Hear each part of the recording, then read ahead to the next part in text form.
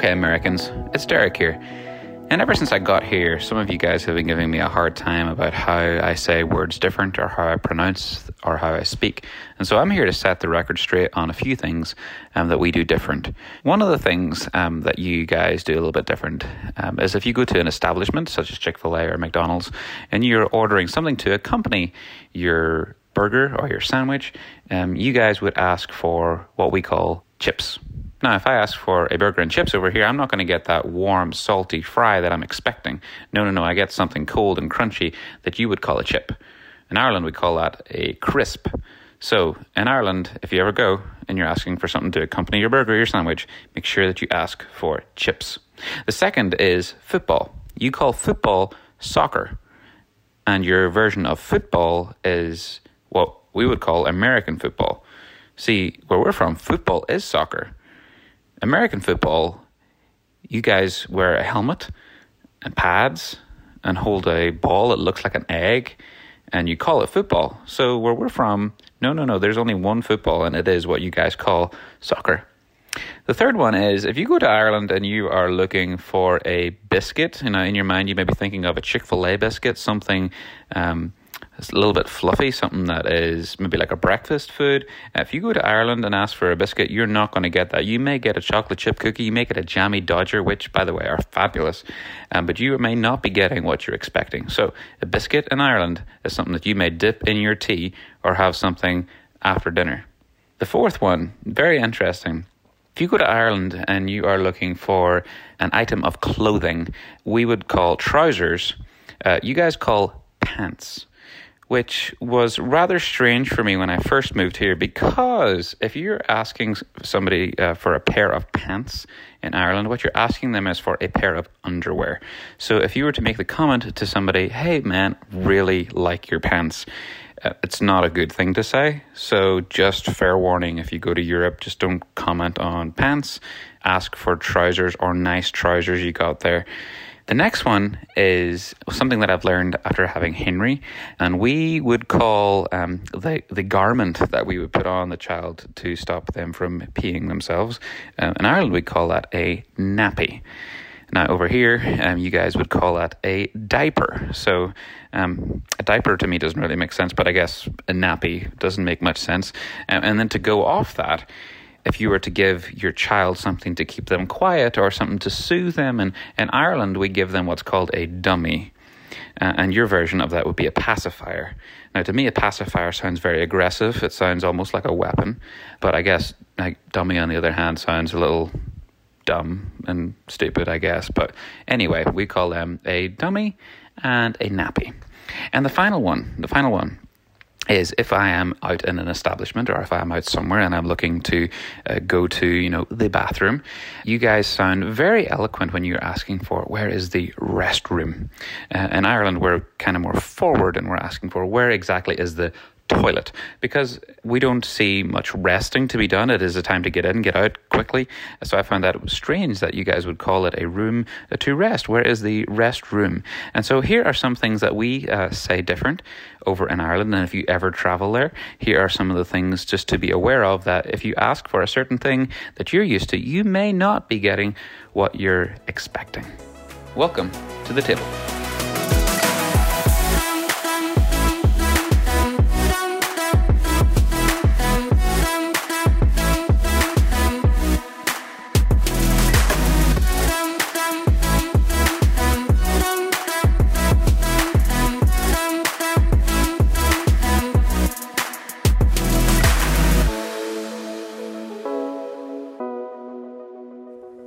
Thank you all so much for joining us on today's episode. It's a very special one in that we are joined by three, dare I say, experts on our topic of discussion, worship. These fellows are a wealth of knowledge, and I'm excited for you to hear all that they and Lee talk about. First, though, let me give you a little bit of info on each one. Our first guest is James Wells. He serves as the director of choral ministries at Brentwood United Methodist Church. He oversees all the choir activities for students and adults and has directed choirs of every age at Bumsey. Since 2010, James has also served on the staff of the Nashville Children's Choir at Belmont and directs the touring choir there.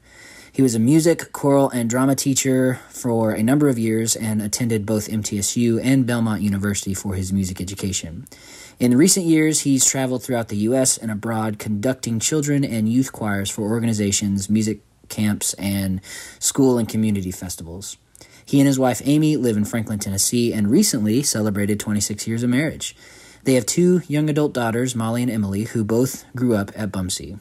We love working with James, and we love his family, and we're super excited for you to get to hear all he has to share today. Another guest we have is Dwight Johnson. For the last 10 years, Dwight has dedicated his life to youth and family ministry in both Mississippi, where he's from, and now here in Nashville, Tennessee, where he directs youth programs for an organization called Preston Taylor Ministries. Dwight is the author of Black Boys Soar, an illustration book written in rhyme and written out of a desire to better represent Black and brown children and youth in literature. Dwight is currently the Theology Together Director for the Center for Youth Ministry Training, where he creates curriculum and content for youth ministries across the country. Dwight's also a musician. He's been singing since he was 4, playing piano since he was 12, and studied music in college. Dwight leads worship part-time for various churches in the area and at his home church, Nashville Life Church. In November 2020, Dwight released his debut single, Unraveled, which was written to inspire people to abandon living lives based on lies and start living a life of freedom. And I can say that after having the single on repeat for the last few days, it absolutely does that. It's inspiring and fun and so well done. So do yourself a favor and go check it out. Dwight is an awesome dude who's come alongside our student ministry here at Bumsey in a number of different ways, and we are so stoked that he's with us here today. Our last guest is Elias Dummer. Whether through solo work or as the frontman for the band The City Harmonic, his songs have garnered more than 60 million streams and radio spins, dozens of awards, and global chart appearances. And he's been published and featured on global platforms including, but not limited to, NBC, CBC, Relevant Magazine, and the Huffington Post. He's even won a Juno Award, which is Canada's Grammy. Today, Elias lives with his wife and their 5 kids in Nashville, where he serves as the director of worship at the Village Church, which he helped to plant in 2015. He continues to write, release new music, and seek out new ways to reach the world with the incredible love of Jesus through song and substance alike. He also has a new single out called 1914 Christmas Truce. It's personally one of my favorite Christmas stories, and Elias absolutely nails the feeling and the heart of it. If you don't know the story of the Christmas truce from World War I encourage you to read about it and then listen to Elias's take. If you're a storyteller or a songwriter, this is one song you can't miss. All 3 of these guys drop some real nuggets of wisdom in their conversation with Lee, so without further ado, let's get to it. Okay, you guys, I'm so excited. Today is a very exciting day on the podcast. You know by now that we are nearing the tail end of season 1. I cannot believe that. Only 3 episodes left to go into the table. And we have covered some ground together. We've walked through various spiritual disciplines. We played some ridiculous games. And we're going to continue walking through those spiritual disciplines today, but we're going to do it a little bit different than we've done it in the past. I'm the only staff member that's usually on the table or to the table present. James is with us. We have James and some very special guests lending us their voice this week. So help me welcome our friend Elias Dummer from The Village, James Wells, our very own, and one of my favorite people ever, Dwight Johnson. Would you welcome them to the podcast? Yay. What up? So Mason has already told us a little bit about you guys, but I just want to say that we are really, really thankful that you're here with us. Your voice and the way that you have led and championed this idea of worship and influenced our community is really beautiful. So we're really honored to have you with us. And you're also our first ever official guests onto the table. Hey, Never had a guest. Wow. So when we blow up and become these like huge cultural icons, you can say, yes. I was their first guest. That's it. Yes. So before we get too far in, I just want everyone to know whose voice is whose. So James, we'll start with you. Can you just tell us who you are, where you serve currently, and also if you don't mind telling us what what does worship mean to you? So we'll just go around. Yeah. Yeah, I'm James. I'm on staff at BUMC. I've done a variety of different things in music and worship. Choirs of all ages over the years, and continue to do so. And for me and my role specifically, it is about providing groups of people, ensembles of people, large and small, and everywhere in between, to assist in lending the congregation their voice. Using a group of people to help the congregation be more than spectators. To be involved in that vertical relationship with where we send our voices. Not just consumers. I love that. Yeah. That's so good. All right, Dwight. Hey everybody, Dwight Johnson here. I am on staff with the Center for Youth Ministry Training for all of 3 months. It's very, very new. My office is literally next door to BUMC. And yeah, I love what you said about worship as not being a spectator sport, right? But it's an inclusion, and everyone's a part of the experience, whether you're on stage or whether you're in the congregation. And I think, to me, when I think about what worship means and what it is, the thing that I think about doesn't even happen in the building. It's actually what happens outside. It's worship becomes how I live my life. And when my worship is focused in what I'm doing day to day, as far as just like how I'm living, how my relationships, my community, all those sorts of things, when I enter into a more formal space of worship, of singing, of dancing, of clapping, whatever your tradition calls for, I'm actually intrigued and desire to be a part of that, because it helps me and it fuels me to live outside of that. So that's kind of what I have, where I sit my hat currently. It may change tomorrow. Who knows? That's really good. Yeah. Elias?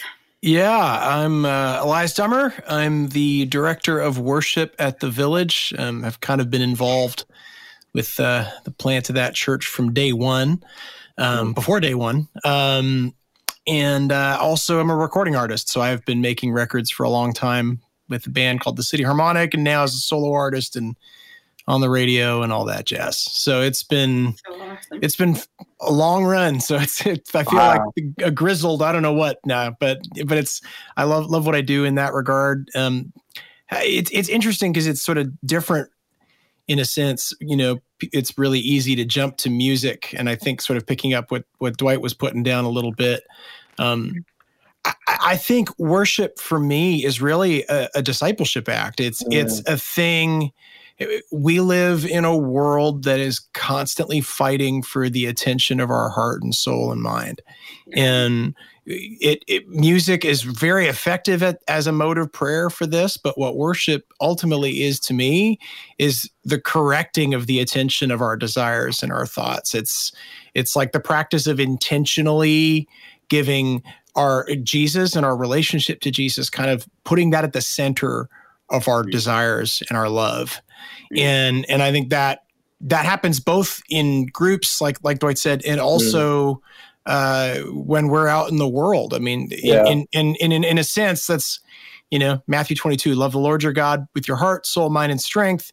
And this little bridge phrase, and the second is like it, love your neighbor as yourself. So there's sort of this sense in which, like, if we're going to worship God with gusto in the sanctuary, sort of like experience is proof of these other things, our love for our neighbor is proof of worship as well. And so there's sort of this symbiotic relationship there. So it's ultimately, I think worship is a discipleship thing.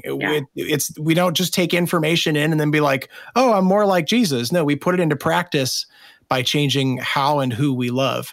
Yeah. That's so good. Yeah, that's good. Yeah, that's really, we're going to talk a little bit about, I hope if we get there, in Richard Foster's book, Celebration of Discipline, he talks about what are the fruits of worship. And you just spoke to that. Like, worship has fruit. It is not just this go to church type thing, but we see a difference in people as a result of a posture of worship. So Richard Foster says this. I wanted to read this quote. And as he enters into this idea of the discipline of worship, he says this: to worship is to experience reality, to touch life, capital L. It is to know, to feel, to experience the resurrected Christ in the midst of gathered community. It is a breaking into the Shekinah of God, or better yet, being invaded by the Shekinah of God. Shekinah meaning the gloriance, or the glory or the radiance of God dwelling in the midst of his people. I just think that is so beautiful. Like, worship is to touch life. Like, it is access to, the Bema seat, the throne of God. I absolutely love that. He also says that worship is the human response to the divine initiative. Worship is the human response to the divine initiative. And I love this idea as I was sort of marinating on that. Like, I love the idea that God initiates worship. It is initiated by God. He draws that out of us by his goodness, by his creativity. Like, God inspires us. God's godness inspires us to worship. Yeah. And so I think that's my next question is, like, what inspires you to be in a posture of worship? Well, Lee, I think one of the things that comes to mind right now is the lack of physical community with other people.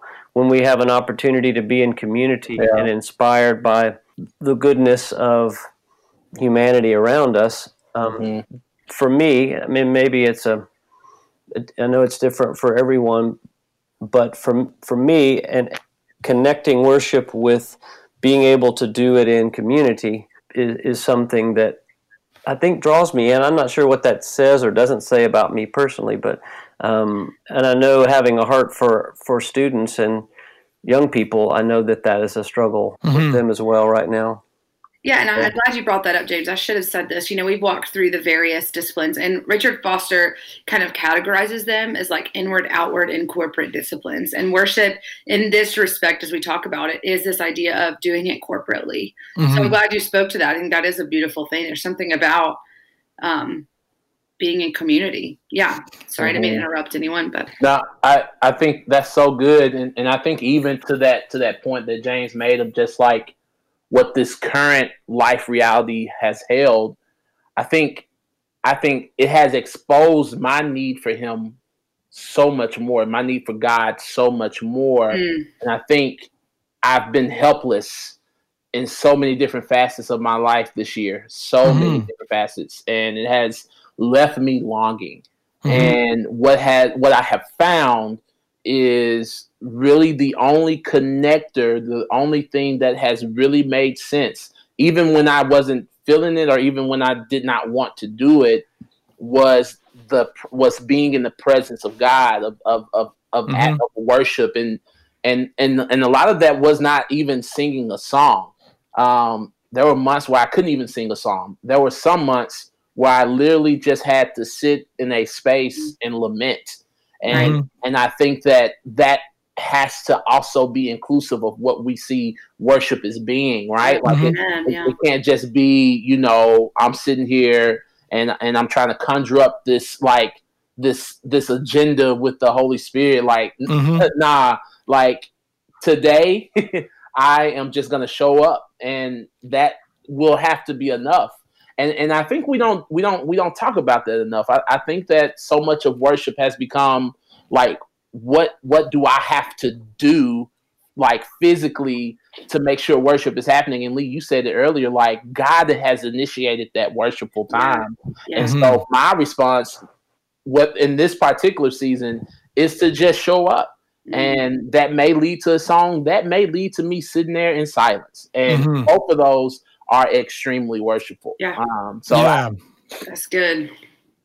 Have you guys ever heard of Brother Lawrence? He talks about that. I was just about to say, Elias, Dwight just wrote this chapter of this book. Yeah. He talks about Brother Lawrence. I was going to talk about that. Go ahead. Yeah, Brother Lawrence is this monk who was basically the dish boy in a monastery. And he wrote a book that I don't even think was published in his lifetime. It might have been posthumously. It was called Practicing the Presence of God. And he was basically saying how God is the God of the pots and pans, that there is a sense in which there is some onus on us to be intentional in all of the things we do, to be aware of and hungry for. And I think that's a big one. I moved from Canada, and going to church in Canada is different than going to church in the Bible Belt. You go to church in Canada and 90% of the people know exactly why they're there, because it's not socially convenient to go to church. So there's a sense in which there's that sense of desire and hunger for God in what we're doing. But that sense of practicing the presence of God, going and taking God with you in all that you do. I think that's a really, really good thing.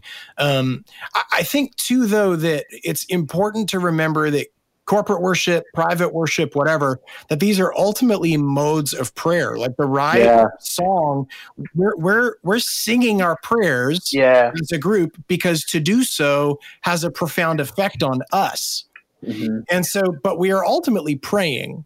So the singing is a mechanism, a beautiful one, but it is a mechanism for group prayer or for solo prayer. And so I think for me, I want to be careful, because I've fallen into this, and I've had lots of conversations that sort of where people kind of get into this. We need to not be guilty of almost like a worship manifest destiny, where everything I do is automatically worshipful because I'm the one doing it. Right. I think it's important to sort of go, no, there's some intention in that. There's some I think it's in human nature to worship something always. So we're always filling the void with some new thing that we want or love or obsess over.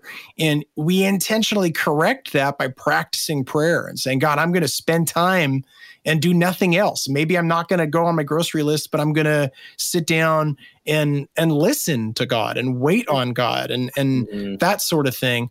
So I think being intentional in all of it is really key. It's the Spirit that does the work in us. And what's that? 2 Corinthians, I think it's in chapter 3, the unveiled faces. We contemplate the Lord's glory, who transformed with ever increasing glory, which comes from the Lord, who is the Spirit. So there's this sense in which we encounter God and God does the changing in us. And so we have a role to play. We step into it, but it's ultimately that encounter with God that transforms us and changes us from the inside out. Well, it's so interesting. But as I was preparing for this and writing out my questions, Herschel was like, you don't need questions. It's just going to flow. And he's right, because every question I already had, y'all have already entered there. So I shouldn't have wasted my time. Yeah. But there is a quote that I was going to read, and Dwight, you got to it, and Elias and James, but you said this, okay, we can use all the right techniques and all the right methods. We can have the best possible liturgy, but we have not worshiped the Lord until spirit touches spirit. Yeah. I love that. I love that. Until spirit touches spirit. That song and praying and praise, it's a way of worship. It's a mode, right? But worship comes of the overflow in spirit, capital S, touches spirit. When we feel, when we experience the face of God, the overflow of that experience is our worship. And I think that is, I don't know, that's just an incredible thought, spirit touching spirit, and something I think that's a visual that I need, I think, when understanding. Also, it's something that you can't often script, right? You can't necessarily plan for that in a meeting. You can plan for the space for it, I guess, and then I guess get out of the way. So James, you bring up a good point, and I ask you this as everybody listening. These are all worship leaders. So then, why a liturgy? Why a set? Why a time period for a sermon and then 2 songs? And so, if we're allowing the Spirit to move, why wouldn't we leave that whole time open? Can any of you speak to that? I have a lot of smart friends who could. And Dwight, you've studied this to a degree, I'm sure, but I do think a prompting of the Spirit through some of the disciplines of the structure of corporate worship are a good thing. The lifting up of the word and the acclamation and the praises of the people and the prayer time and the sending forth and all those kind of structural things that we do. And I think this would speak to students who grow up who have grown up and are growing up with church and worship being a destination and a time on the calendar, a specific day and time, that there are reasons why we specifically isolate certain times for things to happen, but knowing that God is so much bigger than the Do you think that we isolate too much? Do you think that we could leave more room, or do you think that the way that we're structured liturgically is? What do you think? I mean, I'm not trying to get anybody in trouble with their jobs or anything. I'll say this. I think the current climate of worship, where people are trying to use video and Zoom and are live streaming, and you're trying to be mindful of how people are experiencing church and community on the screen. You definitely don't want someone sitting at a screen for 2.5 hours, right? Because the Holy Spirit. You know what I mean? Like, you don't, because at that point people will start kind of dropping out, and kind of like what you were saying earlier, Lee. Like, if they don't feel a part of that experience, they won't check back in. They won't click back in. Yeah, no, you're right. I think that's one. I think there is something to say to that. But I mean, my tradition is, I grew up Methodist, and then moved into the Pentecostal, and then into the non-denominational. So I've kind of swam through a few different modes of worship experiences, and I've seen where I've been an intern on the staff at the United Methodist Church, where every Wednesday we sat there and we planned out the entire worship service from start to finish, and we knew that at this time this was going to happen, and all this moving pieces. And I remember being in those meetings, being like, "Why are we trying to control all of this? Like, where is room for the Holy Spirit?" So that's the other end. And then the other space is when you have congregations like Bumpsy that size, village that's growing. You have even like Nashville Life Church, where I attend, and you have these congregations that are growing. I do believe that you try to work to bring those two spheres together a little bit, to where you say, "Hey, we need to have a plan. We need to know what's going on, and we need to have a sense of direction because of the people." Right? The people need to know that there's this is where we're headed, because I think when people know where they're headed, they're more open to participation. That's a really good thought. Yeah. And I think it opens up the door for them to be a little bit more comfortable, to know, like, all right, cool, this is what's coming up next, and to kind of put them out there. Yeah, it's kind of about trust, right? I mean, I think so. I'm probably the least Methodist in a sense. I because it's not a thing in Canada. So really? No. So I'm probably more like a Wesleyan Anglo-Costal. I love that. I grew up, in a lot of charismatic circles, and but anyway, long story short, I guess the thing for me is, like, we at the Village, at least, we've been sort of intentional to try to, and increasingly so, build active space. So like we take the Eucharist communion every week. And when we do that, we intentionally leave space, partly trying to coach our people to expect that God might do something that, and so we sort of have this flow where people come forward for communion, and then they go to the kneelers, or they go to a prayer team person to pray for them, and kind of be ministered to, in a sense, in that way, by their own peers, and sometimes by the pastors, and, kind of praying for each other. So we've kind of tried to cake that in a little bit when we were in person. That was, 9 months ago or whatever. But that's sort of something, because of this question, I think we were sort of like, the planning of those things are good. I'm really big on mechanisms. I have no problem planning a mechanism that'll get us from A to B. Mm-hmm.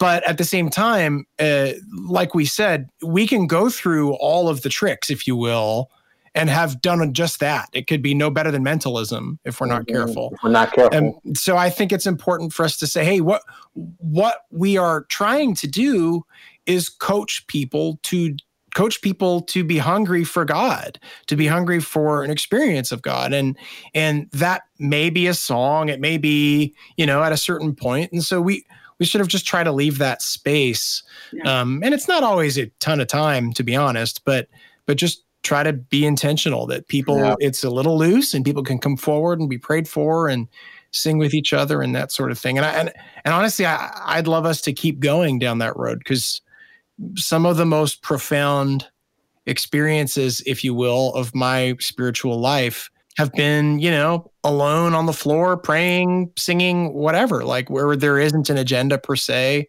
be very earnest with God. And I think, and in corporate worship, the truth is the most profound experiences of my life have been the same. They've been where there was space to, I don't know, loosen up a little. I don't know. Script. Yeah, go off script. And not as a leader, but as a congregant. I think that's really when, as a leader, it's harder to do than it is to enjoy. Ask that. Yeah. So it's because somebody somewhere thinks you have a job to do, no matter what, right? Or waiting on you to, And I think, like, even as I think about like the structure of Sunday experiences, right? Like, I wonder, and this is just me wondering, this is just me just dreaming, right? Like, at what point, I mean, y'all are hitting the point of like being on staff at a church, right? Of like, this is my job, like this is my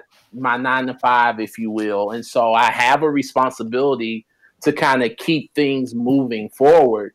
And so like how much of that, and there may not, I don't know, how much of that begins to affect how we build those Sunday experiences, right? Like how much of I have to get this done becomes the weight of what people are experiencing in Sunday, That's something that I just always have thought about as I've worked in the church space and then moved into the more nonprofit space, has been like, and then volunteering at church, right? So this is something that I've like, I wonder what that looks like, or how that even works. I was going to say, I mean, there are people who are probably better at the balance than I was, but that's why I'm not full-time. When I was full-time in that role, I found I got caught up in the politics or the whatever. And I do other things that are more profitable. But that my motive for not taking a full-time position anyway. I mean, we have multiple worship people on staff at our church because I'm not full-time. We've worked around it, but it to me at least, I don't know. I've enjoyed in my life ministering from a place of not needing the gig, because of the freedom that brings with it. And I think to some degree, and I don't know if this is uncomfortable language and it takes some defining, but I think to some degree, a worship leader, if we're looking at, David and his ephod as our model, which maybe not be a great model for the South, but if we're, if that's what we're shooting for, I mean, there's a role, whether or not we're kind of stepping into this in a super spiritual way or not, there's sort of almost like a prophetic role that the worship leader plays. We are trying to look at the people and see the people for who they are. We're trying to, pray and in a sense lead in a pastoral way the people with us. And I think if I've been challenged by anything this year, it's been that, like, how often did I go into Sunday morning trusting the mechanisms and not really asking God, hey, what's the slap in the face that you need me to give today? Or how is it that you want to shake this sleeping giant into a roaring lion or whatever? And it was, I mean, the answer was not very often at all. And I think I've felt convicted by that, is that like, as a worship leader, to what extent is our job responsibility to change the status quo so that people don't feel like it is the status quo at all, that they are coming with ears and eyes open. Yeah. Yeah. And I would say, James, in thinking about that, like, you probably have the hardest environment just by nature of the structure of our church, just by nature of what we're used to. The village gets to a little bit rewrite the script. You're a little bit newer, so you get to do the riskier thing. Dwight, you're in a non-denom community that already views that experience a little bit differently. And I would just say, James, that's difficult. Like, that's really difficult. Well, and I will say I can be one that asks, the sort of burr under the saddle, in meetings from time to time, to ask Now, why are we doing this again, or why are we still doing this, or is this making a difference? But I'll be the first to confess that I don't always have a better idea either. I certainly serve in a place that we can be guilty of worshiping at the altar of this is what we've always done, or worshiping at the altar of sort of a whatever that sacred cow might be, but that's not exclusive to us. We've all got our distractions, and we lose sight of things. It just looks different for each of us. And I, in my personal part of my walk, is because I came out of a role as an educator younger in my adult life. I was a public school music teacher first. I was specifically targeted and asked to come into a role full time so that I would keep the church doing what they had been doing. I was asked to come and keep something like it was before. I've always struggled with, and this would be a confession on my part. I've just, for years, I have said, if this is why they asked me to come, God, don't let it die on my watch. Rather than praying for all the, rather than praying to be a part of something new and wonderful, as opposed to worshiping at, can we keep it looking the way it was so people will be happy with that. And if anything, COVID has killed it, where I didn't have to worry about whether I was going to do it or not. You were at fault or not. Yeah. Yeah. I mean, it's an interesting thing there, because we were talking about that today.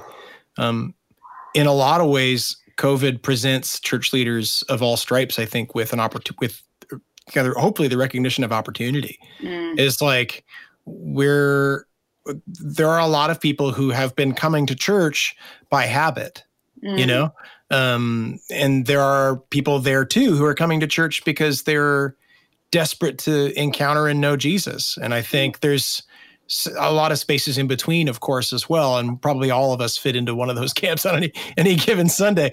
But nevertheless, I think coming out of this kind of lockdown season, I think there will be people who are asking themselves, does this matter? Am I still doing this? And the people that do come together after all of this to say, okay, what does it look like for us to come together and trust, not just that this is a nice club that we have, like the Rotary or something, but that we're coming together to genuinely encounter God as a people. I have a feeling in me that there's if nothing else, going to be an increased hunger for that. I agree. At the end of this, I agree, Eliza. I think that not from a worship perspective, but I've thought a lot about what is the silver lining in all of this, missing each other and these gaps in community and all of that. And I think it's the same for me. Like you being in Canada, I think I have chocolate chip on my lip. That's really embarrassing. You being in Canada, you talked about it's different because people know why they're there. It's not normal. They don't have to be there. And I lived in New York City for a little while, and that was the richest church experience I've ever had because people would line the blocks to go to church. They didn't have to do that. That's not the norm. People that wanted to be there really wanted to be there. Right. And I think that's the vision I have for what's going to, the fruit of this whole experience is that there's going to be this sort of revival in the church of the people that are there because they want to be there, not because it's part of their routine, because routine has been thrown out the window.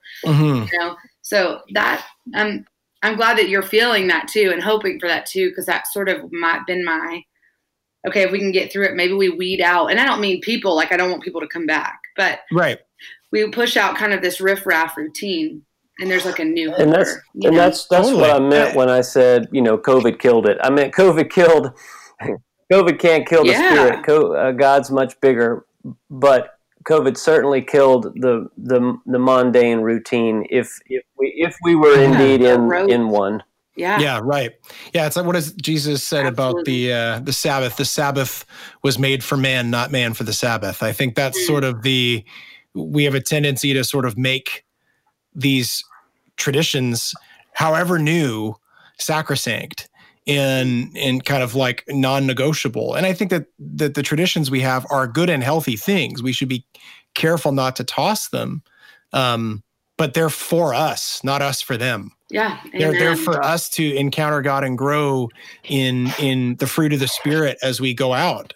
Yeah. Not for us to have another shackle, you know? Yeah, I don't know. So thinking about this idea of discipline, like that word is so, we almost didn't call this series Spiritual Disciplines because we thought kids wouldn't want to hear about discipline. And the reality is, students listening to this, you're not the only one who doesn't like that word. I don't like the word discipline, but these spiritual habits. But thinking of worship as a discipline, like what does it mean for worship to be a discipline? And before you answer that, I'll give you a second to think. I just wanted to read. It's actually Richard Foster being inspired by Brother Lawrence, finding God in the kitchen. And he said, if he can find God in the kitchen, he can find God in mass as well. Like he knew that. And this is what he said. It kind of inspired him to go basically take a whole year learning how to live with a perpetual openness to Jesus as his teacher. Richard says this, I determined to learn his vocabulary. Is he addressing me through the singing birds or through someone's sad face? I sought to allow him to move through every action. My fingers while writing, my voice while speaking. My desire was to punctuate each minute with this whispering of adoration, praise, thanksgiving. And I failed many, many times, days at a time. But I kept trying over and over again, which that's this whole idea of discipline and habit. That year did many things for me, he says, but it especially heightened my sense of expectancy in public worship. After all, he had graciously spoken to me in dozens of little ways throughout the week. He will certainly speak to me on a Sunday morning as well. In addition, I found it increasingly easier to distinguish his voice from the blare of everyday life. And so for a student out there who's going, how do I get in the habit of worship? How does worship go beyond a Sunday morning that I just show up and either James sing for, like I sing in worship, or how does it go beyond I just do this thing with my family and I go to Sunday school and I check it off and I go home and I come back Wednesday? How do we take it beyond that? And he's saying, I was just looking for God in the littlest moments. Like, what would you say? Like, how do we encourage students to take worship as a discipline? This is something that I think about all the time. And I think we have to dismantle our expectations and views of the Sunday experience. If Sunday is the only time that we are saying that this is important, then we're missing the entire point, right? And it goes back to what we were saying earlier. Sunday should be a fill-up. Sunday should be a continuation, if you will, of what has already been happening Monday through Saturday, in my opinion. And I think what happens a lot of times, and even when I'm talking to my kids about, like my youth, about worship and church, is the space where we gather together to heal together, right? To be made new together, to be strengthened together, right? To have a new vision cast over us for the week. But that should be a fill up. That should be us pulling up at the gas pump saying, I need more fuel, and I know my people are here, and I know the space is here for me to be able to do that. And then I believe the miracles, I believe the intimacy, I believe the vulnerability, I believe the humility, all of those things are developed in our everyday mundane life. And so if you're talking about discipline, I mean for me, so I'm going to be really real for y'all for a moment. I had been praying. I was like, Lord, like, I need to have a rekindling of your fire in my heart, because like I said, this year's been just a lot. And so I was like, Lord, I really need, and y'all, no lies here. Okay. The Lord began like sharing with me, when was the last time you made up your bed? And I was just like, that ain't got nothing to do with what like, I'm not trying to talk about no bed right now. I'm like, what are you talking about? But as like I leaned more into that, it was just kind of like this, like, your disciplines are based off of your rhythms. Yeah, right. And when you are intentional about your rhythms, your disciplines will lock in. And so it was just like I started making up my bed. Y'all, it sounds so silly, but it became a rhythm to where I made up my bed and then I would roll right into time with the Lord. And I would roll right into it. Became a rhythm that happened. And so, I think for anyone that's like struggling with like how to build those disciplines outside of just like what it looks like on Sunday, I mean, I would just challenge like how we view Sunday, and then I would just also be like, yo, work on other disciplines, work on the things that you feel are mundane, the things that you feel like, why would I? This doesn't make little things, right. And like for me, that was making my bed, and that's good, right? It moved into this space where I was like, man, this is. I just started seeing things just begin to line up where it wasn't. And what happens is like I wasn't even trying to force myself to do it anymore. It just started happening. You know what I mean? And so that's kind of how I think about it. And it was just so funny you asked that, Lee, because that's been one of my places of personal prayer over the last 6 months. That's really good. That's convicting for me. Yeah. Make up your bed, everybody. I know. It's funny. It makes me think of two things. One, I think one of the things to remember is at the center even of the Christian faith, including spiritual disciplines, is ultimately love. We're not told to grind.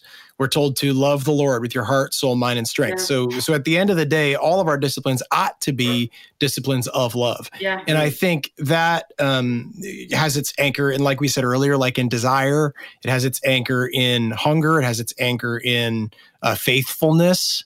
And on top of that, it reminds me of a metaphor. I mean, I've often talked about worship as like corporate worship specifically as being like a wedding rehearsal. Mm-hmm. So there is a sermon at a wedding rehearsal. There is music at a wedding rehearsal. There is a performance at a wedding rehearsal, maybe even.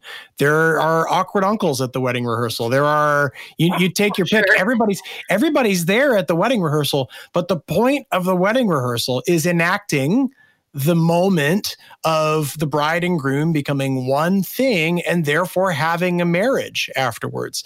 And so to me, the corporate gathering is the wedding rehearsal. We're endlessly practicing the hope to come and the hope we have. And yet each believer still has the marriage to put into practice in their life. Mm-hmm. They still have to leave that Sunday morning and be married in a sense to and all they do. That's good, man. Wow. So like it's that both end. There's the the ceremony matters because without the ceremony, we're never married. Right. There's where we depend on each other and we see God better because of each other. But when we go out, we have to put on the love of God in all we do. And I think it's important not to diminish the value of experience in that. The truth is, I mean, I've been at a lot of leadership conferences with folks where you sit around and you go, hey, why are you still here? And almost to a person, maybe 9 out of 10 people go, once when I was whatever years old, I met God in this way that was very profound to me and I can't shake it. And I've had moments of doubt and I've had this and I've had that. But there was this one time or there was this, there was a season in my life where I felt a sense of intimacy with God that I have not been able to live past. I think that I hear that all the time. And I think it's if we have any job as worship leaders, and I think James said it earlier, it's to kind of create an environment and then get out of the way so that people can have that. Yeah. Because if we do things that get in the way of that moment, then we're robbing them of a lifetime of riches, I think. Yeah. That's good. That's really good. I remember using the phrase, and I don't know that I've used it as much in the classroom, if you will, with students at church, but it's applicable, I think, right now with what we're talking about, but from a different standpoint. I used to say I was working with young students, and I used to use the phrase somewhat motivationally, if you will, to younger. These were 11 and 12-year-olds, just not quite to middle school age. And I would always say, whether teaching a drumming pattern, or I was teaching a vocal pattern, or I was teaching a certain way to use your voice, I would say, you are what you repeatedly do. You are what you repeat. You become what you do over and over and over. Now that and those you can go any way you want with that. You know, there are addictions, and there are people repeating things that aren't healthy. There's a way to repeat things that are healthy. I have taken more walks, and I've started to exercise a little more, just personally, with a little bit of help from some people who've invited me to do that recently. But I think about when you talk about spiritual disciplines, and I haven't read the book that you're studying, but I need to. I'm not naturally a disciplined person, but as I've gotten a little bit older, I appreciate the model and the model that others have shown me who are disciplined, and I think I've learned from people who are. But of course, God sees us at our core. God knows that we're more than those unhealthy things we repeat. God has the opportunity to break that rule, and because we're beloved children of the Creator, you know, God has the power to rewrite those things, and God sees beyond our discipline or lack of. But what is it that we can learn from repetition, right? And not in a routine, mundane way, but in a wow, you do something more often, you're more open to seeing where growth can happen. People that exercise are going to be healthier, and they have more stamina, and they have more energy. People that people that pour themselves into the Word, pour themselves into prayer, they repeat it. They are what they repeat. And so I'm preaching to myself, really, in the lack of in my life at times. Amen. Me too. Yeah. Oh, were you going to say something, Elias? Well, just it back to that sense of like discipleship, really. Like when we sing together, when we worship together, that people will often say, "Oh, the chorus, we're repeating it too many times. We're doing this, we're doing that," as if Christians are a brain on a stick without a body and instincts and emotions and all the things that come along with it. There was actually some really interesting research done on the brain when you sing. You may be familiar with this, but dopamine, which is this hormone that makes you feel good. It's a reward chemical that happens when you sing in a group. Oxytocin is another thing that the brain produces when you sing together in a group. And oxytocin has the weird side effect of causing us to grow in trust. So it actually deepens social bonds. It's what mothers experience when they hold their baby for the first time. Your first date, that's oxytocin. But a University of Bonn, I think, in Germany, just recently, like 3-4 years ago, showed that there's also a direct connection between oxytocin and altruism. So you look back at that kind of like Matthew 22, love the Lord your God with all your heart, all your soul, all your mind, and all your strength. Well, singing has a unique ability to access your brain like a Christmas tree, for Pete's sake, your body with air coming in and out, your heart, soul, your spirit as you do that. And it requires your whole self to sing in a group like that, right? Well, it just so happens that the hormones produced in our body by design when we do this, oxytocin, also then increases altruism. It gives us literally the impetus to go out into the world and make the world a little bit of a better place, to love our neighbor as ourselves, even at cost to ourselves. Yeah. So I think there's a temptation to think that these habits, these exercises, these things are like intellectual exercises strictly. Yeah. They go beyond that. Yeah. We have to convince ourselves to do it. The truth is that the things that we put into practice, like James was saying, are the things that we repeat, in part because the things that we repeat, particularly by God's design that we're told to do, that these things bizarrely have an incredible effect on us and actually change us. I like how you used the word rhythm earlier. There's a real rhythm. And Dwight, you mentioned it with the just getting up and starting with the making of the bed. There's a rhythm that led to I do this, which led to that. There's just a quick little quote, Lee. I know you were headed somewhere else, but there's a somewhat well-known matriarch of children's music in the liturgical traditional church music, like children's choirs. And her name was Helen Kemp from the Princeton, New Jersey area. And she had a phrase that she used to teach other teachers, and it was body, mind, spirit, voice. It takes the whole person to sing and rejoice. So it's a whole body experience to be a part of music making. Mm-hmm. And what you're doing in those moments, which you kind of spoke to, Elias, is not just for yourself, right? It's like for the body. So there's something so much bigger happening there. Well, we are 49 minutes into our conversation, and I could talk about this all day. You guys are so brilliantly smart. I should not have even worried about preparation. But I want to do a couple of things before we close. I want you guys, my kind of next question was, how can we encourage each other, encourage our students to prepare for worship? So I'd like for you to kind of maybe give one or two things you think we could do, like actual practical steps, things to prepare. One thing that Richard Foster talks about is like the importance of sleep. Dwight, this speaks very much to the importance of making your bed and like that rhythm. But when you get enough sleep, like you are able to rise expectant, rise refreshed. And that's, I know that to be true because I've always been a late nighter, always. And then I had kids, and now like when I put them down, I'm like, it is time for me to hit the hay. Like I am ready to go to bed because I know what's coming for me, right? And the next day. And so there's this idea of like, I want to get enough so that I'm ready. So that's one way that I have been thinking about, like preparing myself for worship, whether that's a Saturday night to a Sunday morning time of worship or just that daily, every day, that rejuvenation. But what would you say is something students could do to prepare themselves for worship? And then if you've got any other thoughts, if you want a student to hear one thing that you said about worship, throw that out there. And then I'm going to close with one more thing. So take it away. Anybody who wants to go first. I would say, like you use the word expectant.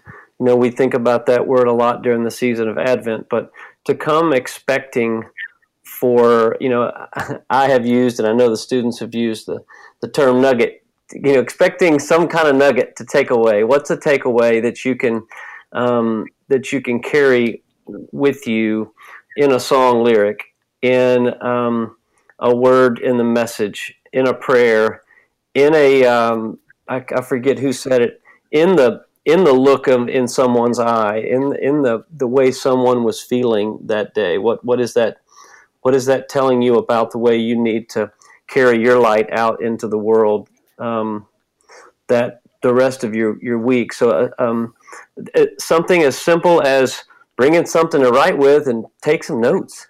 As nerdy as that sounds, it's just gonna leave us, I think. I have to write it down. You know, come expecting and take something away. Be intentional about taking something away. Yeah, it's good. Yeah, I when I was in my family in high school, honestly, was a disaster. My parents were divorced. My dad was going to his like third marriage. There was all kinds of stuff when I was in high school. And I found myself reading, inspired by song, actually, Zephaniah 3:17, and it makes me think of a couple of things. But it says, "For the Lord your God is living among you. He's a mighty Savior. He will take delight in you with gladness. With his love, he will calm all your fears. He will rejoice over you with joyful songs." Yeah. And I think sometimes we kind of take the posture as if we're coming to worship to muster up God. You know, that like we're like singing God's theme song so he shows up. But I think it's probably more that singing, the mechanism of it, the practice of praying with your whole self, you know, that it has a unique ability to change us. So we don't sing so God shows up. God is there. God delights in us. God is rejoicing over us for singing. What God wants is intimacy with his people. And what we do is sing so that we show up and we quiet the noise of our life and we quiet the distractions and the other things. And we say, okay, by this mechanism, I can put my whole self into something. And yes, it's better with a group. That's true. But even on your own, I mean, we're doing it remote. I'll stand up with my family and my kids will look at me like I'm an idiot or something like that. But I'll stand and sing along to myself on the thing. And what do you know, 2 weeks later, my kids are singing along and it's become this sweet little thing sometimes. Not every week, but hey, some of the time. But the idea that like, there's something in the discipline of just showing up myself and saying, God, I know you're here and you want to meet with me. What do I need to do to be sure that I'm here? And I think preparing just kind of means being willing to show up and take the next step. That's good. Man, yeah. I think for me, I just want to echo again the expectation of worship. Elias, you said this and it was so good. Like, God is already there. So there is nothing more you can do, and there's nothing more you have to do to ask for God to be present. That is a guarantee because God loves you. And so I think worship then takes a different meaning. When I'm showing up I'm showing up to a space God is already in. What a freeing feeling that I don't have to do anything to conjure that up. All I have to do is say yes. And so I think anyone that's trying to gain a better understanding of this, one, know that your adult counterparts are too. There's never a point where you're going to be like, all right, I got worship down pat. So erase that notion, erase this finish line. It is a lifelong commitment, and a lifelong commitment that happens daily. And so I think you're going to show up some days, and some days God is just going to be waiting on you to show up. But both of those days, God will be there. Yeah. And so, so I just want to just kind of reiterate that of just creating a rhythm, creating something that works for you, not something that you're trying to reciprocate or something that you're trying to replicate. You see someone else doing, but like what works in your rhythm, what works in your world, what things do you connect yourself in your relationship to God with? Because it's yours, it's not anybody else's. And they all look different, and God is so good and kind in that way, where God can bend to each individual personality, and it still mean the same thing in every single relationship. Yeah, amen. And I think the last thing that I would say is we worship a God that has orchestrated worship in the creation of the world, right? So in Genesis 1, Genesis 2, that was worship. But then the ultimate act of worship is the gospel and the coming of Jesus Christ, right? So those things have to have language of worship around them. And I don't think we do that enough. God was worshiping by sending Jesus so that we could be redeemed. And I think, I don't know, that's something I'm still wrestling with. That's something I'm still like trying to be like, oh, wait, what? That's crazy. But it's just something that I think as you're trying to build that rhythm, and as you're doing it day to day, man, you serve a God that has upheld worship at the highest regard, and it's scooping down to include you in it, and it's beautiful. How humbling! Yeah, what an honor to get to be a part. That just blows my mind. Also an honor to be a part of this conversation with y'all. I just feel smarter already. I'm actually going into a call right after this, and I'm planning to steal so many things that y'all have said and use them as if they're mine. Yes, take it. Yeah, I'm taking it. So quickly before we go, I just want to say, James, what's going on at the church that people can be listening out for? We're having the Festival of Carols. It's going to look different, but tell us just very, very quickly where they can tune in for that. It's going to stream online as an event for people to take part in on the 20th of the month. For us traditional worship people, that would be the fourth Sunday of the Advent season. The Sunday before Christmas, 3 in the afternoon, and it'll, of course, just be out there in the interworld for people to see. It's carols for people to sing along to choirs and orchestras. And it's crazy that from orchestra players to choir members, people had the courage to sing or play all by themselves behind a cell phone and then send it to a perfect stranger, and then it all comes together. I'm not that perfect stranger. They know me, but I'm not the one editing all of this. And on the other end comes this kind of event for worship songs. Mason Cavanis is featured on one of the songs. Then students are singing with Mason and singing with an orchestra and singing traditional carols and some other Christmas things as well. So, and some of the things that our congregation typically listens for, certain songs that they like to hear people sing. Awesome. And then Elias, we know that we can catch you at the Village. We're not telling our students, don't skip our services, but definitely supplement with the Village. We have no problem with that. But also, we know that you have music out. Where can our students catch you? Yeah, I mean, wherever they listen to music, you can probably find my music. Instagram is a good place. I hang out on Instagram a lot. But what's your handle? At Elias Dummer. Okay, so, Dummer, folks. We'll put that in the podcast so you can see it. Yep. Awesome. And then Dwight, where can we find your new single? Yeah. Tell us about that. Yeah. New single anywhere you listen to music, Spotify, Apple Music, Tidal, all those lovely places.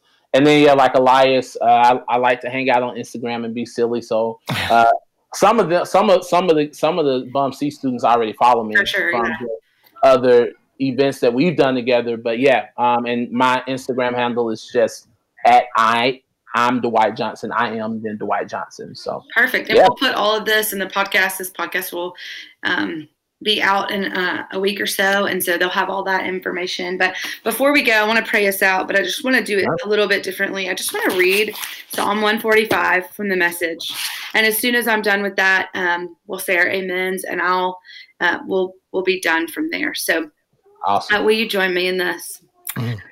I lift you high in praise, my God, my King. I will bless your name into eternity. I'll bless you every day and keep it up from now to then. God, you are magnificent, can never be praised enough. There are no boundaries to your goodness, to your greatness. Generation after generation stands in awe of your work. Each one tells the story of your mighty acts. Your beauty and your splendor have everyone talking. I compose songs based on your wonders. Your marvelous doings are headline news. I could write a book full of details of your greatness. The fame of your goodness spreads across the country. Your righteousness is on everyone's lips. God is all mercy and grace, not quick to anger, rich in love. God is good to one and all, and everything he does is suffused with grace. Creation and creatures applaud you, God. Your holy people, we bless you. We talk about the glories of your rule. We exclaim over your splendor. All eyes are on you. We're expectant. You give us our feedings on time. You are generous to a fault. You lavish favor on all of us. Everything God does is right. The trademark on all of God's work is love. God sticks by all who love him, but it is all over for those who don't and won't. My mouth, God, is filled with your praise. Let everything living bless you from now into eternity. Amen. Amen. Amen. Amen. Amen.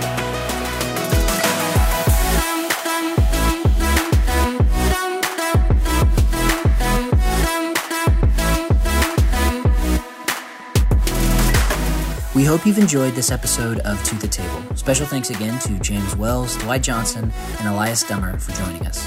Our regular hosts are Lee French, Adam Jones, Kate Orr, Derek Walker, Hannah DeFada, and Mason Cavanis. Executive produced and recorded by Mason Cavanis and executive produced by Lee French. Edited by Mason Cavanis and John Provost. Mixed and mastered by John Provost. Music by Spring Game. To the Table is a podcast from Brentwood United Methodist Church in Brentwood, Tennessee.